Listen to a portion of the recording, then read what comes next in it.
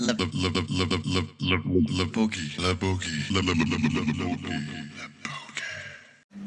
the end of the Andrew Lester podcast, Wingnut rode past on his bike, and I didn't have his number, but I definitely took the opportunity to keep in touch from then, and we jumped straight into another podcast at the Alley together, and this is it here. I mean, Wingnut Smith, what a legend.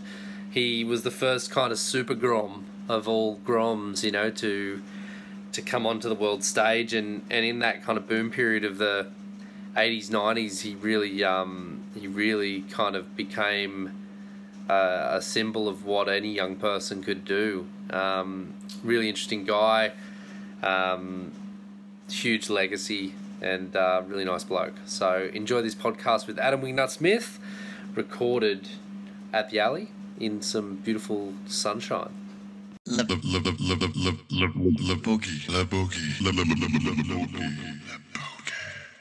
All right, another episode of the podcast.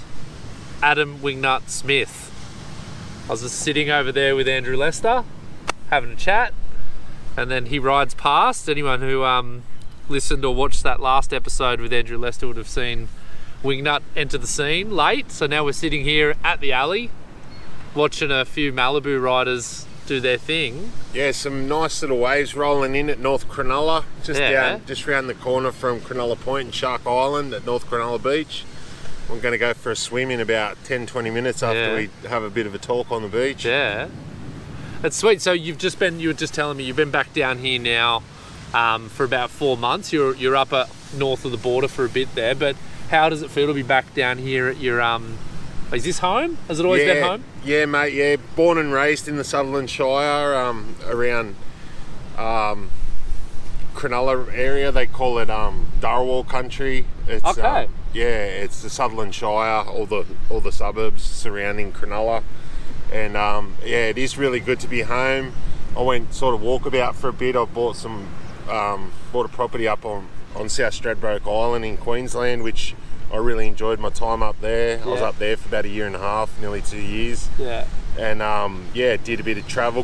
Saw some good waves, some great surfing at Snapper Rocks, watching all the coolie crew do their thing. And I really enjoyed my time up there and met a lot of really nice people, Russ and some of the elders up there. And cool. Yeah, but to be home back down here, it's just good to catch up, to be able to bump into your friends. You know, you might be out on your bike or doing your groceries or whatever, going about your day to day, and you just bump into like familiar faces and friends that you grew up with, and those were the things that I didn't realise I'd miss about being away from home. But so I kind of realised, I need to sort of be here to get back on my feet and get back in the water and try and lose 5 or 10 kilos and get a bit fitter for summer. I think that's everybody's challenge this time of year. Everybody's got the same goals.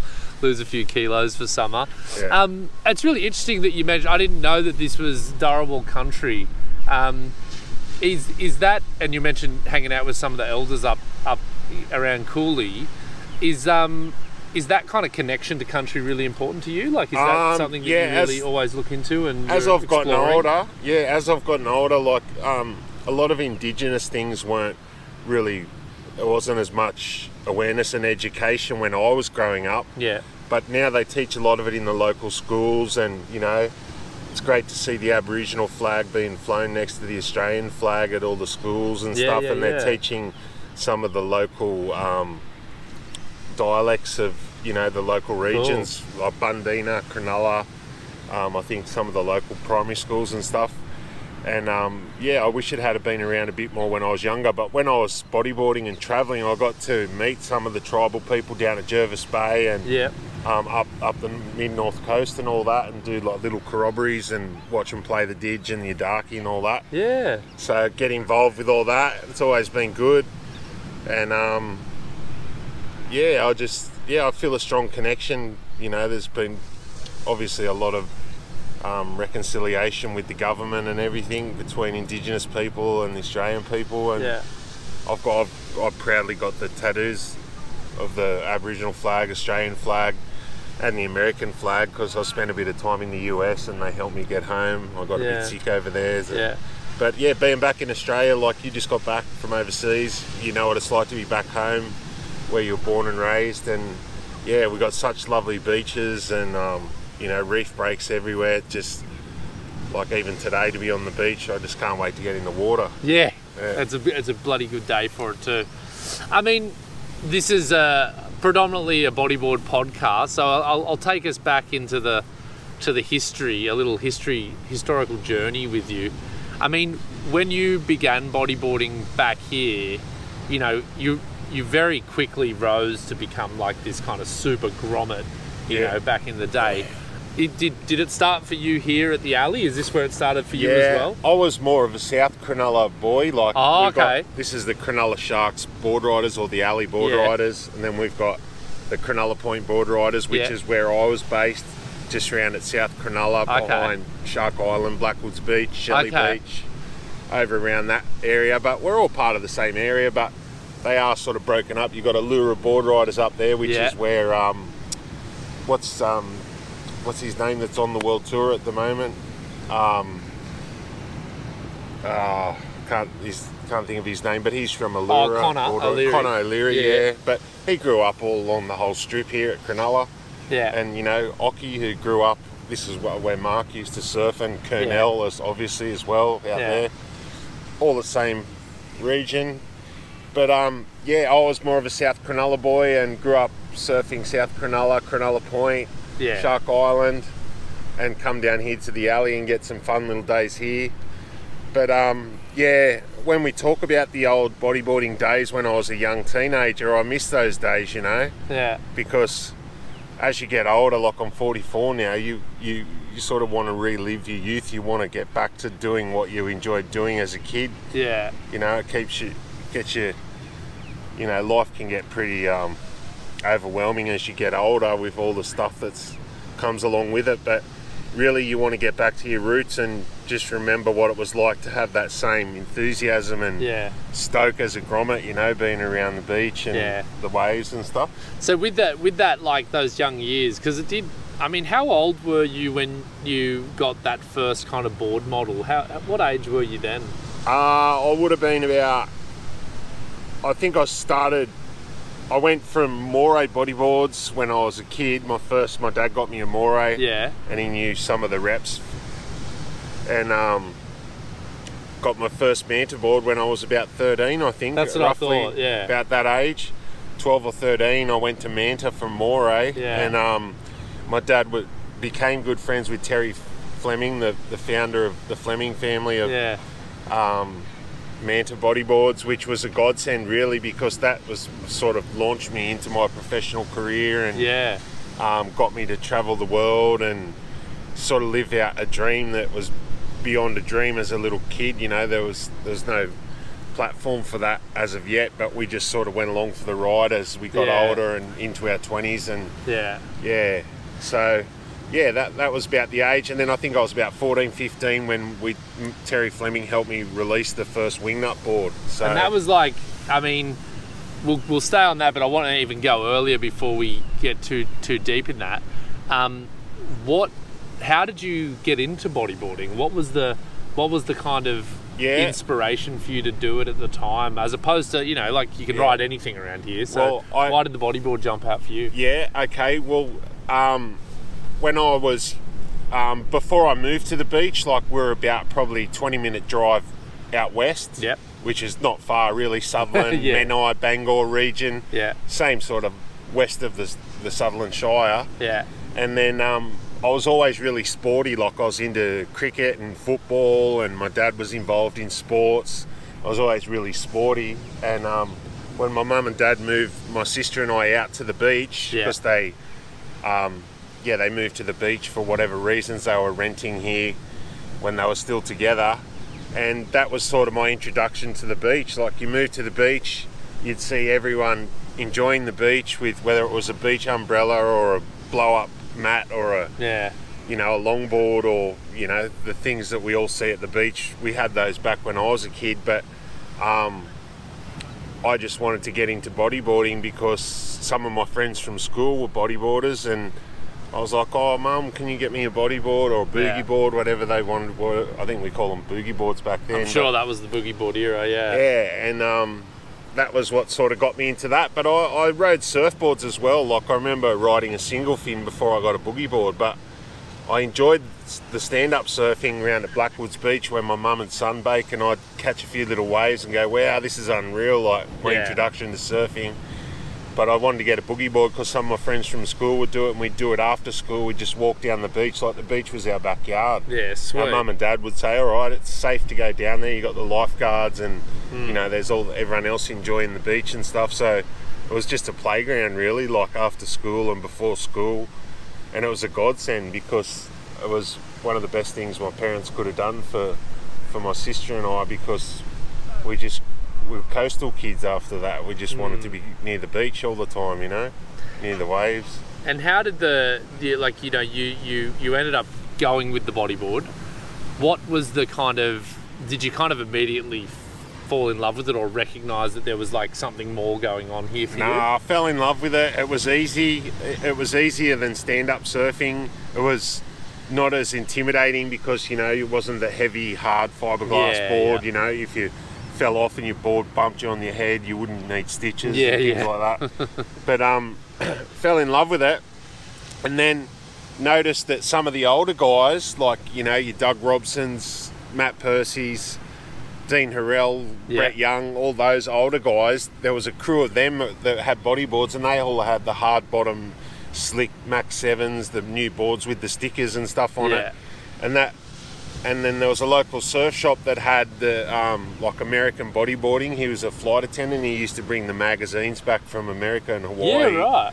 And like around the time the Tom Boyle movies came out. Yeah, right. So, and there was a few little small regional like club competitions that would pop up. Like they were grassroots, but I had my foot in the door already because I knew some of the older people. Yeah. And that's sort of where the professional side of things kicked off, because it was like, all right, we can have our Cronulla Point bodyboard events, and then, you know, the international guys would come here, Keith Sasaki, Jay Reel, you know, all around that era. And my dad was involved because he was heavily involved in touch football and sport. Yeah, so he could see that there was a young sport, that had potential. Yeah. You know, that kids or even adults enjoyed doing at the beach. So my dad sort of helped the professional side of the sport with getting events running with people who were organised with, you know, putting on big events like the Pro-Am at Manly, like they talk about in Holding On, the movie, which I'm sure a lot of you have seen. Yeah. So that's just where it all sort of snowballed from there. And the next thing you know, I was 16, 17, 18, and I was lucky enough, my dad would take me to Hawaii at the end of each year for school holidays, just for 2, 3, 4 weeks or something. But that's where they'd have the pipeline, the world titles. You know, there was all the legendary older guys of the sport. Ross Hawke was competing for Australia, and I got to meet all the internationals. Became friends with a lot of my heroes. You know, like Mike Stewart and Ben Severson and Keith Sasaki, Jay Reel, all those guys. So I was like, I was so lucky that I could sort of rub shoulders and be out in the water and get tips off the best guys in the world. But they became my friends. I think there's Chris Stroh sitting down the beach too.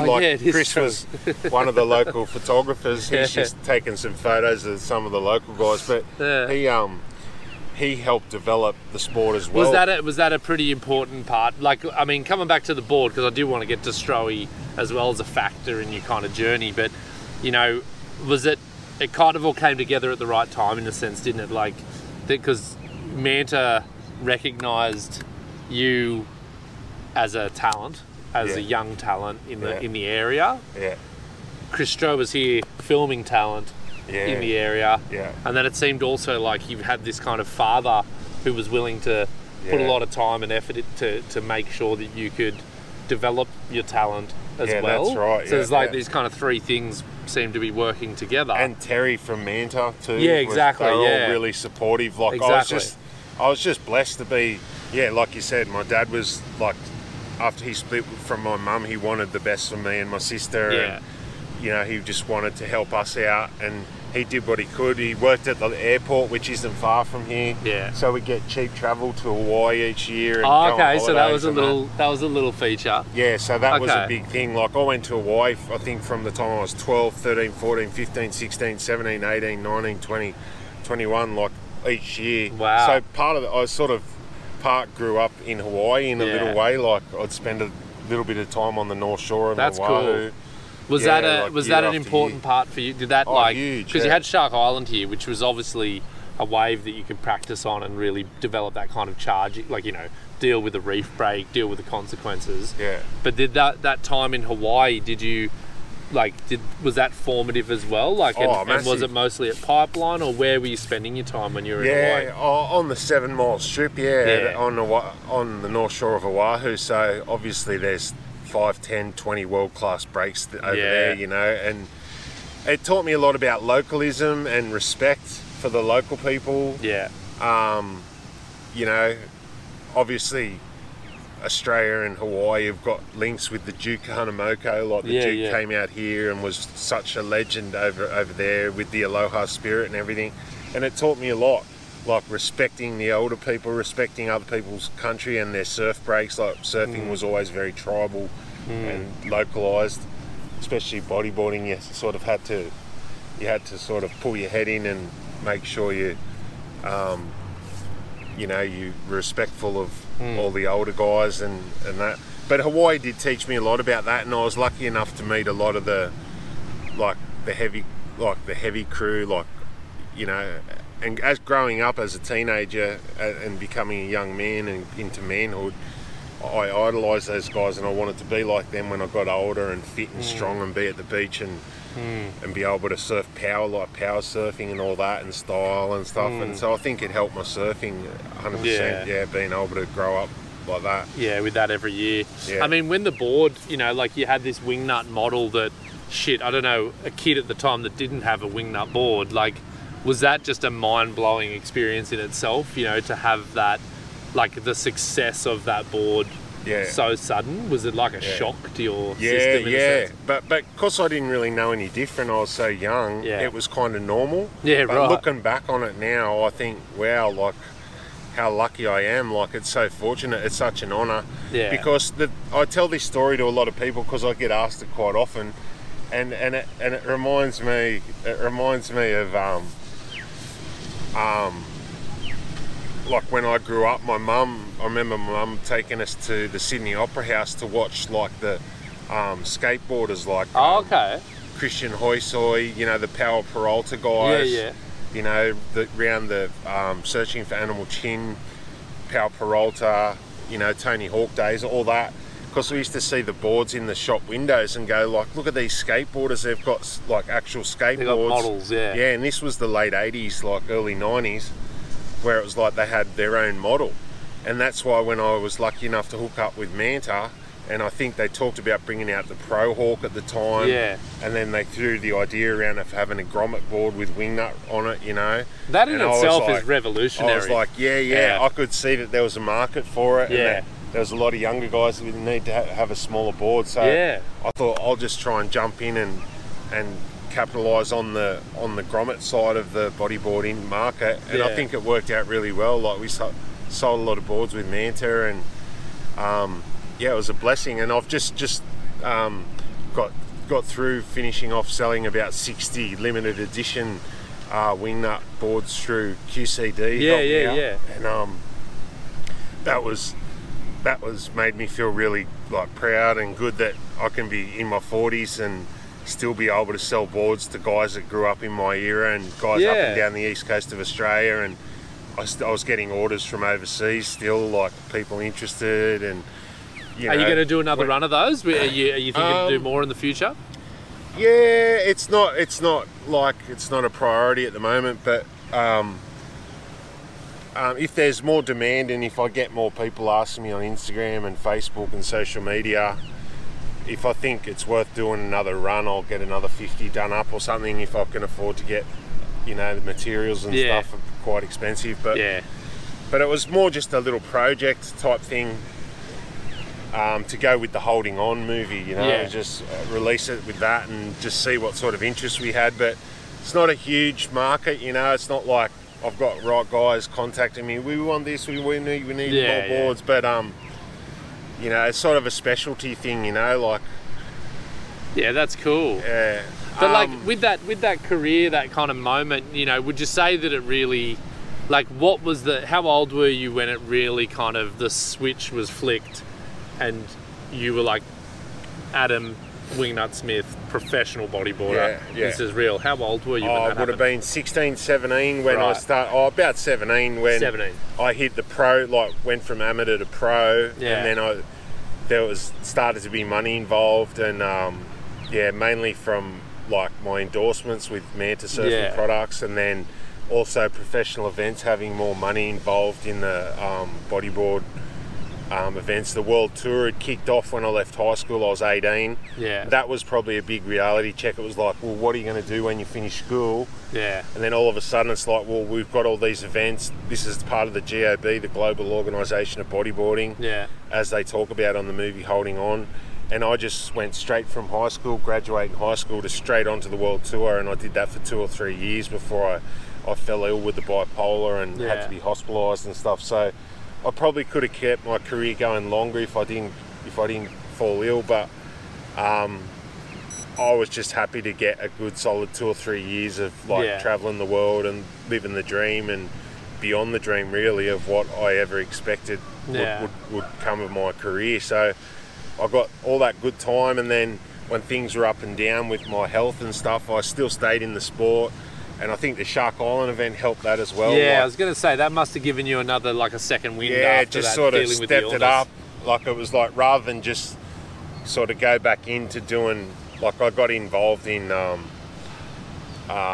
carpentry and doing apprenticeships and in the building trade and different jobs, which we've all got to do in your 20s and stuff, finding different work. Yeah. But it just sort of made me think, hang on, I can stay involved in the bodyboarding if I stay fit enough and healthy enough, and I'll try and do really well at the Shark Island event, because it's like, you know, it's right there, and I had the experience and and the confidence, like, that I could do well in that event.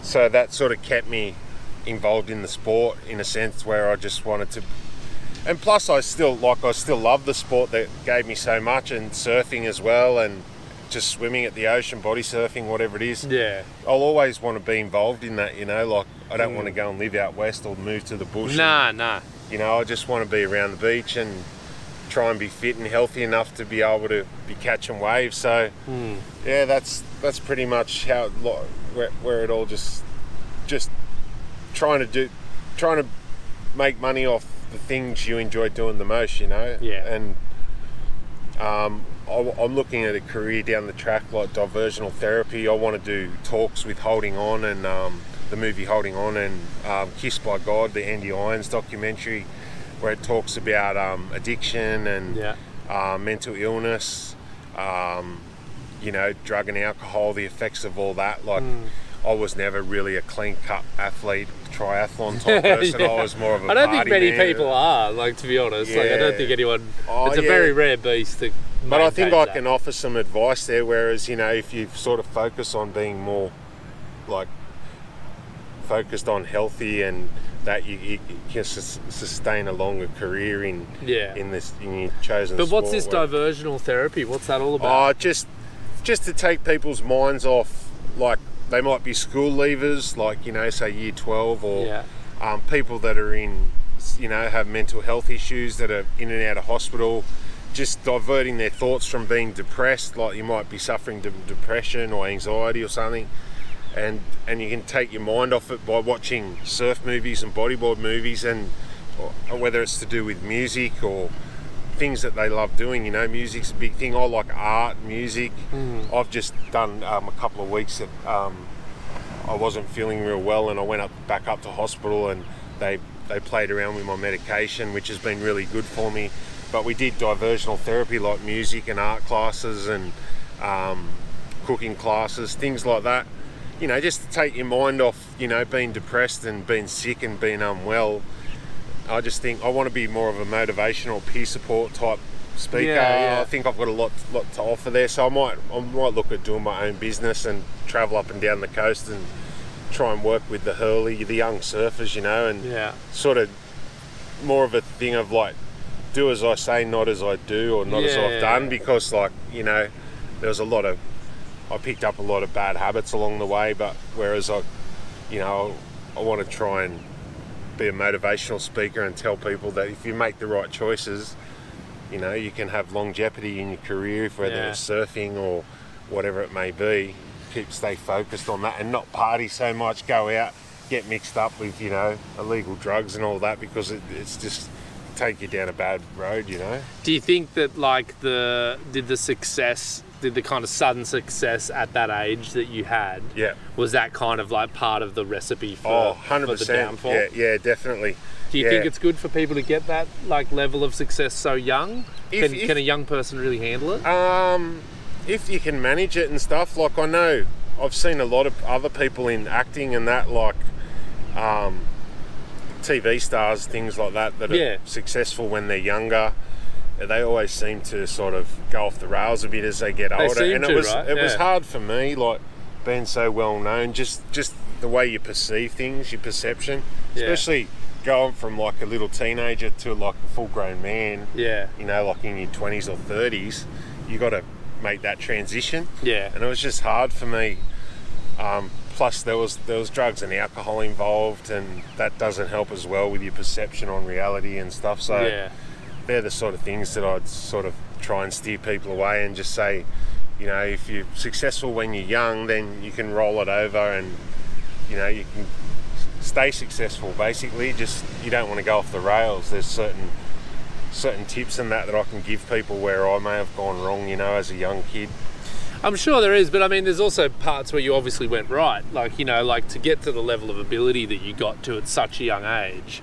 I mean, it required something pretty special to be able to get there. And what do you think the key things for you as a teenager? What was it that you were doing that got your ability level so high, so young? What do you think it was? Off the top of my head, I'd have to say the thing was being so young and trying to better myself and get better and push was a lot of the older guys, the older group of people. You want to be as good as them, or not outperform, but you just want to be at their level or want their respected by your peers. And also I think bodyboarding was good at the time because I was always a surf fan. I was a fan of surfing in the 80s and 90s.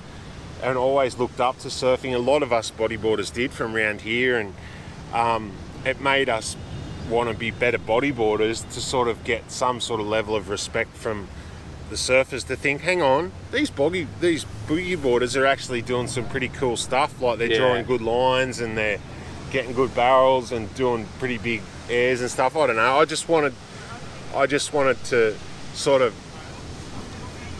surf my boogie board the way that the best surfers were surfing their surfboards, if that makes sense. Drawing similar lines and doing sort of same sort of aerials, and just, I don't know, if that makes sense. That's what I wanted to do. Whereas I always surfed as well. I love getting on my surfboard and surfing, but I was never really any good at surfing. But I knew that I was up the top in the bodyboarding in my teens and stuff, so I could just focus wholly on being the best bodyboarder I could be, because it might get me onto the world tour, it might get me around the world to travel one day, and and it did. So I was lucky, and I got to meet so many people and surf so many great waves around the world and go to all these beautiful places, and it's just from bodyboarding and surfing mainly.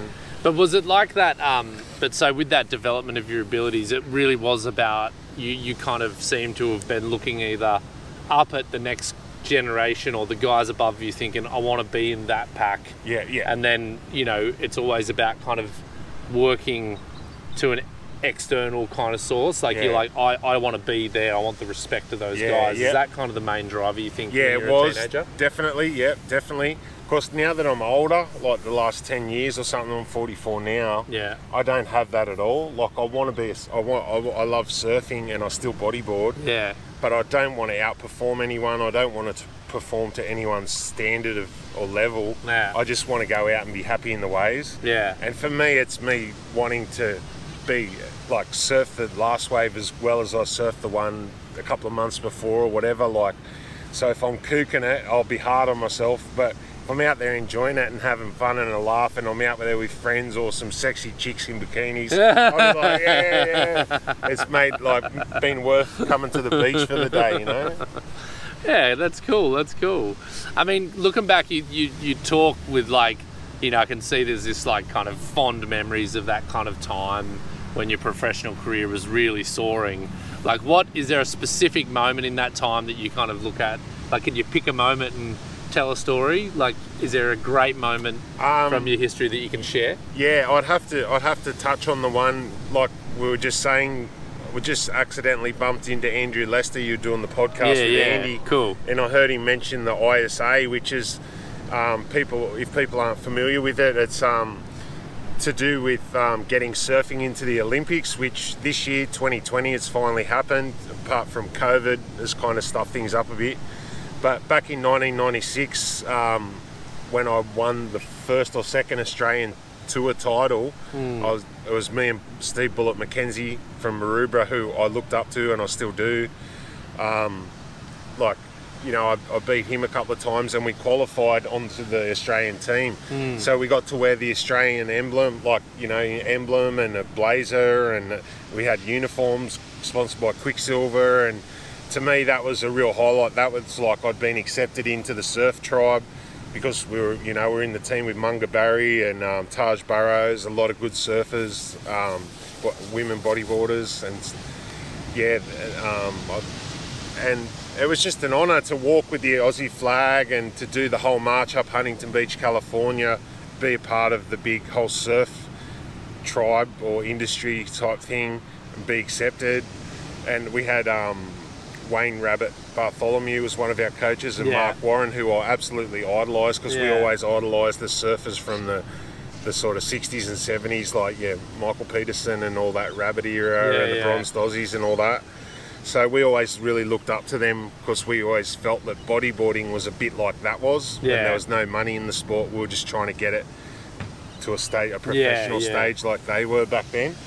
But to be in that team and to represent Australia and finish third and win a bronze medal, that would probably be one of the biggest highlights, representing your country. That's a big standout for me. It's interesting that is a big standout, like, and maybe it's just because of assumptions made about the Cronulla guys, this kind of the skid kids dominating that wave over there and kind of being really focused on charging and doing, these kind of tackling these mutant kind of slabs was the notoriety that I think Cronulla bodyboarders had from that period, at least for a guy coming from Foster and maybe guys coming from outside.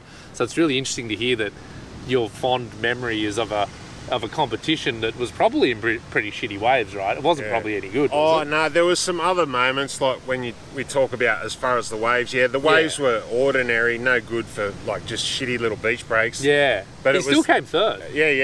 As a team, we finished third to America and Brazil. But there was other moments, like there was moments that outshone that as far as waves, like surfing pipeline, like with some of my heroes like Michael Derek Ho and Mike Stewart and Sean Briley and all these great Hawaiian surfers, just sharing the lineup with them, being accepted, not as one of the boys, but just getting the nod off them and and the shuckers and that, just being accepted on the North Shore of Hawaii and spending time over there and not getting into much strife and just that's usually trying to do the right thing by the local guys. That's usually how you measure success over there. If you're getting there's a lot no of strife, you're pretty happy. There's too many things to sort of sit here and pull out of the memory bank, but it's like there's moments where I sit at home or in my quiet time and I remember those good times. If I'm starting to get down or depressed, I'll remember the good times and think, hang on, like what got me to that stage? I can still do that. Like I'm 44. But there's still other things I can do till I'm 50 or whatever.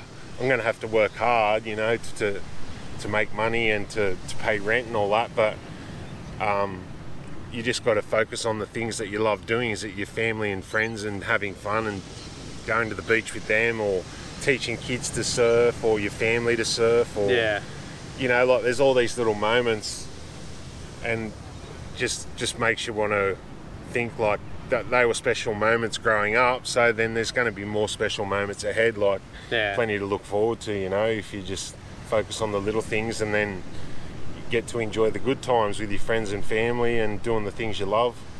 Is that the kind of message part of this kind of, because, you know, you mentioned you've got this kind of constant, you know, this bipolar struggle, like it's part of your life.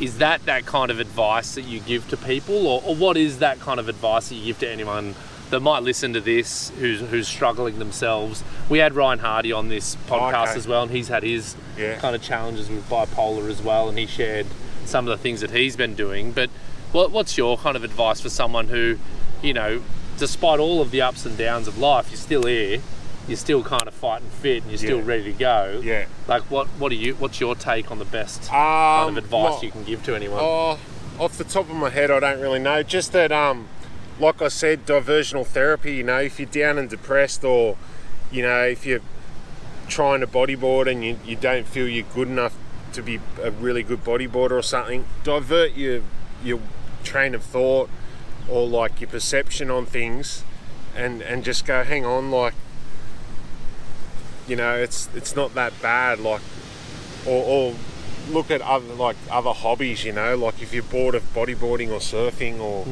you know, which is all your passion, then look at it, there's other things, you know, there's music, cooking, like just there's all different things you can do to keep yourself positive, stay happy, go and visit friends. You know, it's hard with COVID, like the government's getting on board with mental health and and all that. Well, they have to, right? Like it's a crisis. I'm sure some now. people struggle more than others, but it's hard to say. But like without talking to an individual what they're struggling with, but just shift your way of thinking, like your perception on things. You know, like certain.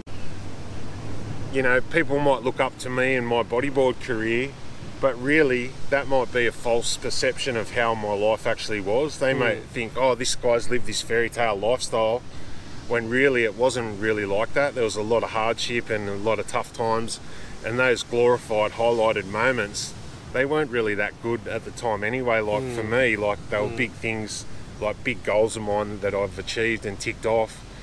But each individual can do that in their own life with, you know, it doesn't have to, like, make your own life out to be your own fairy tale. Like you're the movie star of your own destiny. Like, you know, create your own journey, write down your goals, and don't be too hard on yourself if you don't achieve them and stuff, and don't get down and depressed, and, you know, focus on the people that, you know, are in your life and that have helped you and who you want to help and things like that. I don't know, it's hard.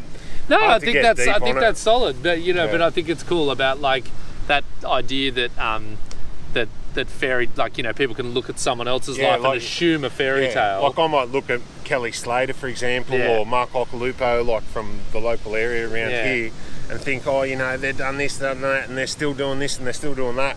But really, deep down, they're probably just all, like average people. You know, they go about, do their ordinary things, have their ordinary struggles. They just have this dream job that we all love to be, you know, 11 times world champion or whatever, or have your own wave pool where, you know. But really, deep down, they're just ordinary people with ordinary friends going through the same sort of day-to-day struggles like everyone else, except we've all put them on a pedestal because, you know, they're legends. But really, you know, they're just average people. So, like, every average person can achieve great things, and you don't need thousands of people worshipping you and saying, oh, you're such a legend, or we'll follow you on Instagram or whatever.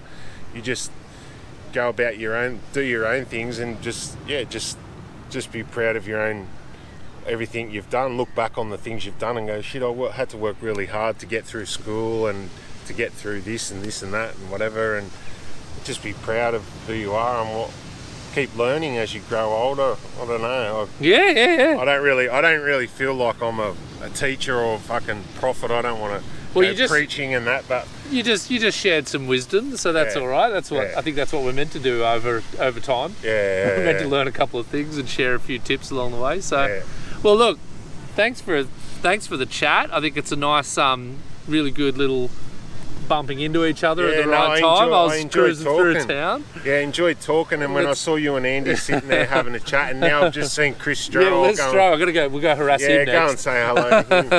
I'm going to have a swim too. Yeah, exactly. So let's get in the water. Thanks for having a chat. I've enjoyed it. Sitting down the beach. Stoked. I mean, I know for a lot of guys in my generation that, you know, like before there were the kind of, you know, the young stars of like your players and all that, there was, you know, Wingnut was that star that everyone looked at and gone, shit, he's doing that at 16. Like, I want to do that at 15. You know, like, so, no, you're a really big inspiration for a lot of us, and I think it's just really cool. I know, and I'm proud of that too. Like, the people I've helped, like Andy Lester, I used to make him Wingnut boards. Ryan Hardy, Mitch Rawlings, Wingnut boards. Yeah, that was one of his first. Yeah, like, they were all underneath me, and, you know, the players were always really competitive. They didn't ride my boards, I don't think, but, you know, to see the next level of guys come through and then sort of surpass what I could have done and sort of take the sport to another level, it made me feel like, well, shit, I've done my bit. Like, contributed my part. 100%. Now it's up to the next generation to keep pushing and taking the sport to new heights. And when I look back overall, I think, you know, we as the skid kids and as individuals, we did that, and I'm proud of it. You know, it's good to see the sport, and, you know, people are just enjoying the beach and all different types of crafts and that. So yeah, it's all good. Cool. Well, let's go enjoy it ourselves. Yeah, I'll go and say hello to Strohy.